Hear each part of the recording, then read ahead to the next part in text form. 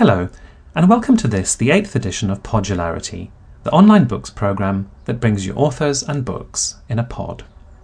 My name is George Miller, and my guest on this week's programme is Julian Baggini, author of The Pig That Wants to Be Eaten, Do You Think What You Think You Think, and most recently, Everytown, A Journey into the English Mind. Julian's plan was to find out what the English really think by uprooting himself from his home in Bristol and going to live for 6 months in the most typical postcode in the land, S66 in Rotherham, Yorkshire. There, he read the most popular newspapers, saw the most popular films, went to the most popular holiday destination, and bought his clothes from Asda. When we met, I suggested to him that this was a methodology more akin to anthropology than regular philosophy. Well, I think in terms of the methodology, I think it's just all over the place, really. I kind of imagine that anthropologists will sort of say this is anthropologically naive, and sociologists will say it's sociologically naive, and historians will say it's historically thin, and so forth.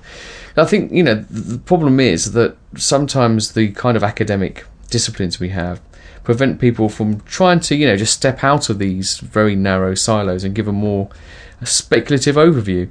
So it's true it wasn't a typically philosophical book in the sense of I sat in my armchair and thought about it. But mainly the reason for that was that I didn't want to write about what I thought people should believe or what I thought they believed. I wanted to know what beliefs and values people actually held, and to do that, it seemed to me, you both had to look at the kind of data where people tell people what they think through surveys and opinion polls and so forth. But you also need a sense of how these beliefs relate to how they actually live, because I think it's in people's actions that the meaning of the beliefs they hold really come through. And why did you translate yourself from Bristol to Rotherham in order to do it? Couldn't you have written it in Bristol by talking to people around you there? I could have done it in Bristol, but I think I wanted to, first of all, for one thing, I think I wanted to make it a kind of a break from my normal routine. I didn't want to take for granted those things that I already thought I knew. And if I'd stayed in Bristol, there'd have been too much of my settled life there in the background. And the other thing was I wanted to go somewhere that was as representative as possible.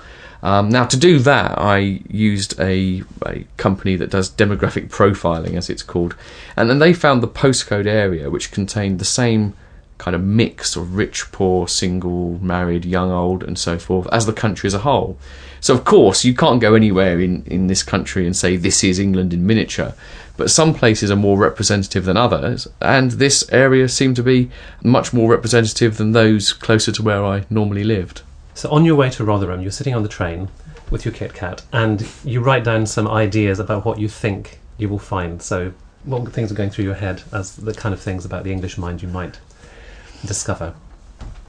Well, this was interesting because when I went back over this list, I found that in many ways it wasn't wide of the mark, but I'd still learned something, and I'll come back to that in a minute perhaps. But yeah, I kind of thought that, people really wouldn't think too much about things like religion, that despite all this talk you get in broadsheet newspapers about the renewed food culture, food would generally still be pretty poor, that people would actually still want to have families and children and value those things despite the talk about the collapse of the family, and that people would generally have fairly narrow, limited horizons but be generally quite content within them. And also I expected people to be perhaps a bit more conservative and old-fashioned. People in the news media always talk about what's changed, obviously because that's news, but I think we tend to miss what has stayed the same. And in lots of ways, as I say, I turned out, I think, to be right in broad terms. But the thing is, it's like when you meet someone for the first time, you often do get a set of very accurate ideas about what they're like, that they're gregarious, or that they're interested in music, or they have a strange sense of humour. So in a sense, you know that person straight away. But as you get to know them more deeply, it's again almost seeing the meaning of those things and how they come together and how they form a whole. And so with this book, although the particular elements, very few of them I think I sort of like came to see as being wrong, I think I understood better at the end of it, and hopefully try and get the readers to understand better at the end of it, how these things kind of fit together and form a kind of a fairly coherent worldview.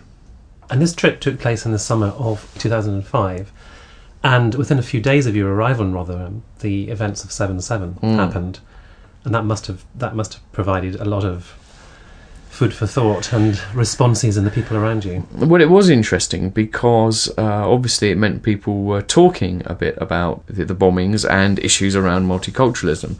And you'll not be surprised to hear, but the way in which people talk about these things has none of those kind of delicacies of metropolitan sort of middle-class life, and certainly not the language I found initially very shocking.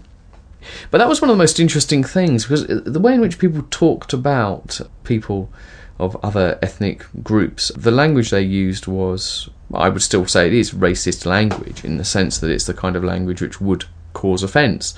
But I think the extent to which you could discern any racist intent behind it was very limited. I mean, I did meet some racists, there's no doubt about it. But the majority of people were... the main thing was they didn't really know many people, or anyone even who was, say, a Muslim or even Jewish for that matter. And so they talk about these groups in sort of broad, crude terms, in ways that are insensitive, but it really just reflects their own ignorance of what this would sound like to someone who did have that background. It didn't generally, I think, reflect any kind of real hatred. But do you think, nonetheless, it's a barrier to social cohesion and integration? Well, there is, but again, one thing I found myself doing when I sort of like looked at things and thought, well, this isn't very good, I don't really approve of this. I applied a bit of a test, which was to see whether the same things were true of perhaps, social groups that I was more familiar with. And actually I found that often that was the case. If you take this segregation thing, for example, it is obviously a problem and not a good thing that people live their whole lives totally unaware of other sectors of the population. But this is also true, I think, of a lot of middle-class city dwellers who basically hang around people like themselves, send their children, make sure they move so their children can get to the school, which is of people like themselves, and again have no knowledge at all of the kind of people I met in Rotherham. So I think the extent to which people tend to self-segregate themselves, live amongst people they perceive to be like themselves, and remain in ignorance of the diversity of the country is not something that you can pin solely on white working classes, or for that matter ethnic minority communities. I think we're all kind of guilty of it. And so the moral then is, well, how do we respond to that? And I think in a way, and I think this is how my views changed a bit, I think that there has been a tendency when people talk about multiculturalism to try and say that tolerance isn't enough. Tolerance implies putting up with things you don't like, whereas really we should be embracing the diversity of our country. Now, as an ideal, I do support that. It would be good if we could embrace more of the diversity of our country, but actually that's not a very realistic goal. That for a start, there are some things that people aren't going to like. You can't like everything. I mean, you'll basically have no self or sense of self-identity if you just like everything equally. But secondly, it's just not going to happen because, as I say, I think people naturally tend to gravitate to situations and places where they're surrounded people more like themselves. So I think that rather than try to push a real mixing up, a melting pot of society, I think what we need to do is make people feel comfortable with difference, that not feeling threatened by others, and then such mixing as will occur will happen naturally, gradually, slowly after time. It's not a very optimistic vision of a kind of a rainbow nation, but I think it's more optimistic than the pessimistic one which some people see, which is that we're heading for some kind of clash of civilizations and we can't live together. Live and let live, I think, is a British value that people espouse, which I think actually is one that's genuinely held by most people.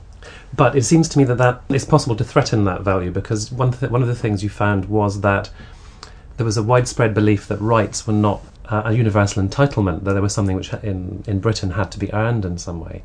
And this sense of separateness of communities, it seems to me, is tied up with that sense that, if you may belong to a group which has put itself beyond the pale and therefore does not benefit from or is not worthy of the same rights that the broader community enjoys.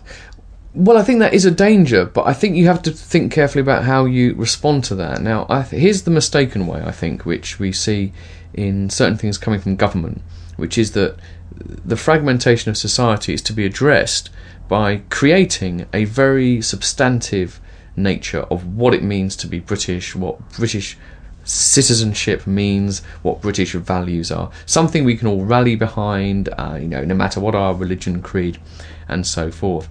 And I think that's never going to work, because what it means to feel at home in this country varies enormously, depending on whether that home is a city like Bristol, where I live, or a larger metropolis like London, or a small village, or a small town. There is simply too much diversity of how people view this country as their home for us to foist this thick idea of Britishness on it. What you need to stop that fragmentation, I think, is something which is quite minimal, but it is robust, and I think those two things have to come together. So in other words, just as long as, and the list will now include things like rule of law, learn or speak the English language, no special privileges or pleading, and as long as those things are in place, then I think that we have to be a lot more sanguine about the extent to which people choose to be different. And I think a lot of the anxieties we have about people pinning crucifixes on themselves, or even wearing headscarves, is it's responding to a real concern that we're going to end up too fragmented, but it's misdiagnosing it and thinking that to counter that we have to, as it were, eradicate all these differences. We've always been a nation of great differences, and that's been a strength, I think. Moving on to how the English take their pleasure, it seemed to me that binge and purge was kind of the message that came out of your experience in Rotherham. Yeah, I think in all things, food, drink and sex too, I think. It's a very peculiar thing. I mean, certainly with food, it was quite interesting. I asked people, where's a good place to eat around here? And when people recommended places, it was always on the basis of it being good value. And there was a little gesture people made, which is like miming, as it were, two hands over this massive plate of food, And that's what people would say. You go there, it's great. The carvery, they'd list all the things you got in your carvery. You got your choice of chicken, pork, beef, you got potatoes, roast and mash, and all this kind of thing. $4.50, and that was it. That was the clincher. And I do think, this is where I get perhaps a bit more speculative. I think attitudes to that and alcohol, also things like sex, I think they reflect this kind of Protestant Puritanism, really. That this idea that we really shouldn't be enjoying pleasures of the flesh too much. That these things are essentially functional, and that if they stop being merely functional, you're doing something a bit wrong. So food is good value. That's a good thing, because that's getting value for money, fueling yourself. Alcohol, even if the point is to get absolutely plastered, it's still a very functional thing. I mean, young people drink appallingly disgusting drinks. There's something called a turbo shandy, which is one of these WKD drinks, which are like luminous blue, in with half a lager, and it turns bright green. And they have that merely as a means to an end of getting totally off their heads. And it's this sort of functional view of food and of drink, in contrast to the more Mediterranean and I think perhaps more Catholic countries. I mean, I've got Italian family, and over there, food and drink, they're everyday pleasures. You just enjoy them, and people don't go over the top with them, but at the same time they don't feel guilty about them. And in this sense of guilt, it comes back to it. I think what's interesting about it is it seems quite amusing when you look at the huge portions and cheap value thing of popular culture. But I actually think the new foodie culture, which is more popular perhaps in the middle classes, in a way perpetuates this trend, because it's still making food a highly moral matter. So now the morality has shifted from, it's not so much about value, it's about like the purity. We mustn't ingest anything nasty that may have some chemical trait, or it mustn't have any sort of food miles, and it's absolutely appalling to eat a McDonald's. We seem to find it difficult to view food and drink in anything other than quite moral terms. One of the interesting ideas which your book introduced me to was the idea of the heft, and I had to look up, I had to discover what a heft was. But once you explained it, it seemed quite a persuasive way of talking about people's comfort zones. Yeah, well, I came across this word because there was an old guy in the pub whose favourite programme was the Dale's Diary. It was about rural Yorkshire life, which was interesting. I was in South Yorkshire, and People say from other parts of the country as well that in terms of identity, actually regional identity is very important to people, often more than national. But anyway, this term heft was there to describe sheep. Now, I never knew about this, but apparently there are sheep which don't need any kind of fences or shepherds to keep them in their right place. What happens is originally, go back many generations, shepherds would teach the sheep the area they can roam in. But the sheep, after a while, actually learn to keep themselves within these boundaries themselves. They don't need a fence, they don't need a shepherd. And sheep that have learned this are called hefted. And this gets passed on by generation to generation of sheep. And I just thought that actually this clicked with me when I was taking a holiday in Mallorca, because I was doing all sorts of things while I was there, which was just the most common things people do. So I only read the Mail and the Sun, for example, because these are the most popular newspapers. And I thought I'd take a little holiday, and the package tour is still the most popular type of holiday. Spain is the most popular country, the Balearics the most popular part of Spain, and Mallorca the most popular island. So I took this package tour. And I was just thinking about this difference between, independent travel, which, again, people like myself tend to think of as superior, and like the package trip where you're herded around and then you do feel like a sheep. And I thought, well, okay, I can see there's a difference here, and I can see why I prefer one to the other. But I don't think independent travellers are that different, in the sense that they're a bit like sheep. They know their heft. You regulate your own travel by things like travel guides. So you buy the Lonely Planet, that tells you where to go. And even which countries does one go to? I mean, why is it, for example, there are certain countries and areas of countries. It became a bit of a cliche that Tuscany was the place where the sort of Blair generation went, but it's no coincidence that people from the same kind of social background go to the same kind of countries. And I think all over the place you find that's true. The areas we live in, the restaurants we go to, the bars we visit, the books we read, everything we do is kind of like hefted in this way. We know what we're going to be comfortable with. We don't make a conscious decision about those things. We just have a sense of it, and we just follow things.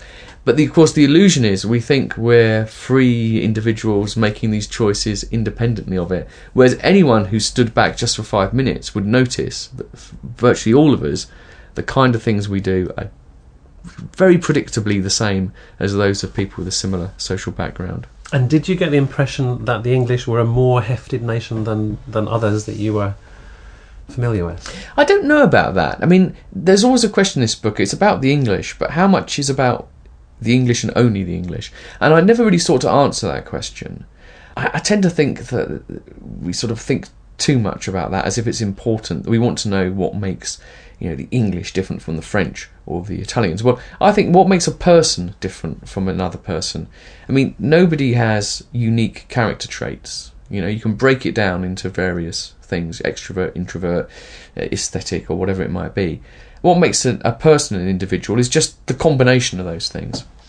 And I think it's the same with nations. What makes the English distinctive is merely the combination of factors. So when I identify the different factors, I'm sort of agnostic as to how distinctive they are and how far those things are shared. And I think that some of the things I identified, I think, were probably true of all Northern European countries, some of all Western industrialised countries, and some are just human nature.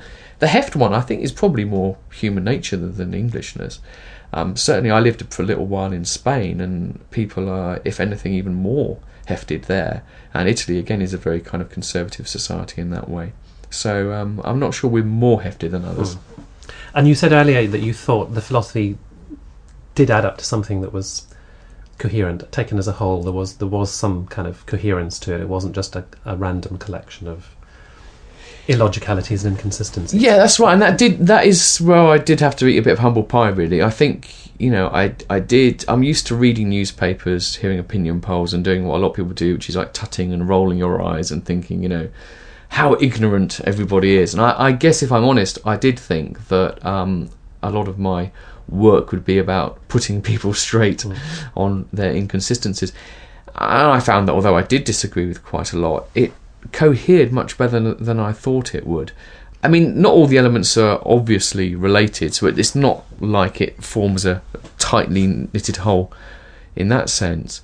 But if you took any particular area, such as the political philosophy, which I describe as being broadly communitarian, it's the idea that the rights you have and the privileges you have are conditional upon you being a particular member of society, playing by the rules, signed up, etc., etc. That's very, very coherent, and there are very detailed academic versions of that which command great respect. And I think the general public, on the whole, signs up to something very similar. So yeah, it was much more coherence to things than I thought. Where people go wrong, I think, is mainly about the facts that they appeal to support their beliefs. Because people are often factually wrong. So multiculturalism, for example, people are just way off the mark on this. People routinely believe that the ethnic minority population in the UK is much higher than it is. They think that the number of asylum seekers coming in is much higher than it is. They think there are more actual problems and crimes associated than it is. So people often get to wrong conclusions about what should be done because their facts are wrong. But if you actually probe underneath and look at the values which are informing them, then you find a lot of agreement. And you mention in the book that you've never felt wholly English. You're from mixed Italian-English background. And I wondered, as you packed up at the end of 2005 to go back to Bristol, if you felt the experience had changed you and changed your perceptions of the country you live in. Well, I think there's often a tendency when people do things like this to overstate the extent to which they've been changed. I remember one book, a very good book, I won't name it because it sounds critical, but one very good book at which the person concludes that having spent a lot of time in Italy, that they couldn't imagine leaving. By the time their next book was out, we found out they live very happily in the southwest of England. People exaggerate that. It was disorientating. For a while, it was hard to readjust because I felt that I no longer felt entirely comfortable with what I had been comfortable with, but at the same time, I wasn't going to adopt this more typical life, which I'd learned to respect a lot more, but still wasn't really for me. So it was disorientating. But in a way, it goes back to the point about the hefts and the comfort and all that kind of stuff. People know what suits them and what they're comfortable with, and you settle back into it. It's like something about travel broadening the mind and changing you. So, broad terms, I would say I haven't changed fundamentally. But what has changed is I have changed my opinions on 2 or 3 quite important things. I think the whole point about how we respond to diversity is the most significant one of those. But also, I think I do have more of a respect for the opinions of the masses, as people might disparagingly call it. I think that it sort of pricked my pretentiousness somewhat and deflated any sort of elitism I may have. Which is not to say I don't have any at all, because I'm sure I do. But I think I have. I haven't come to really love my country. I wouldn't say that. But I've come to be a little bit fonder of it and certainly more respectful. Julian Virginie, thank you very much indeed. Thank you.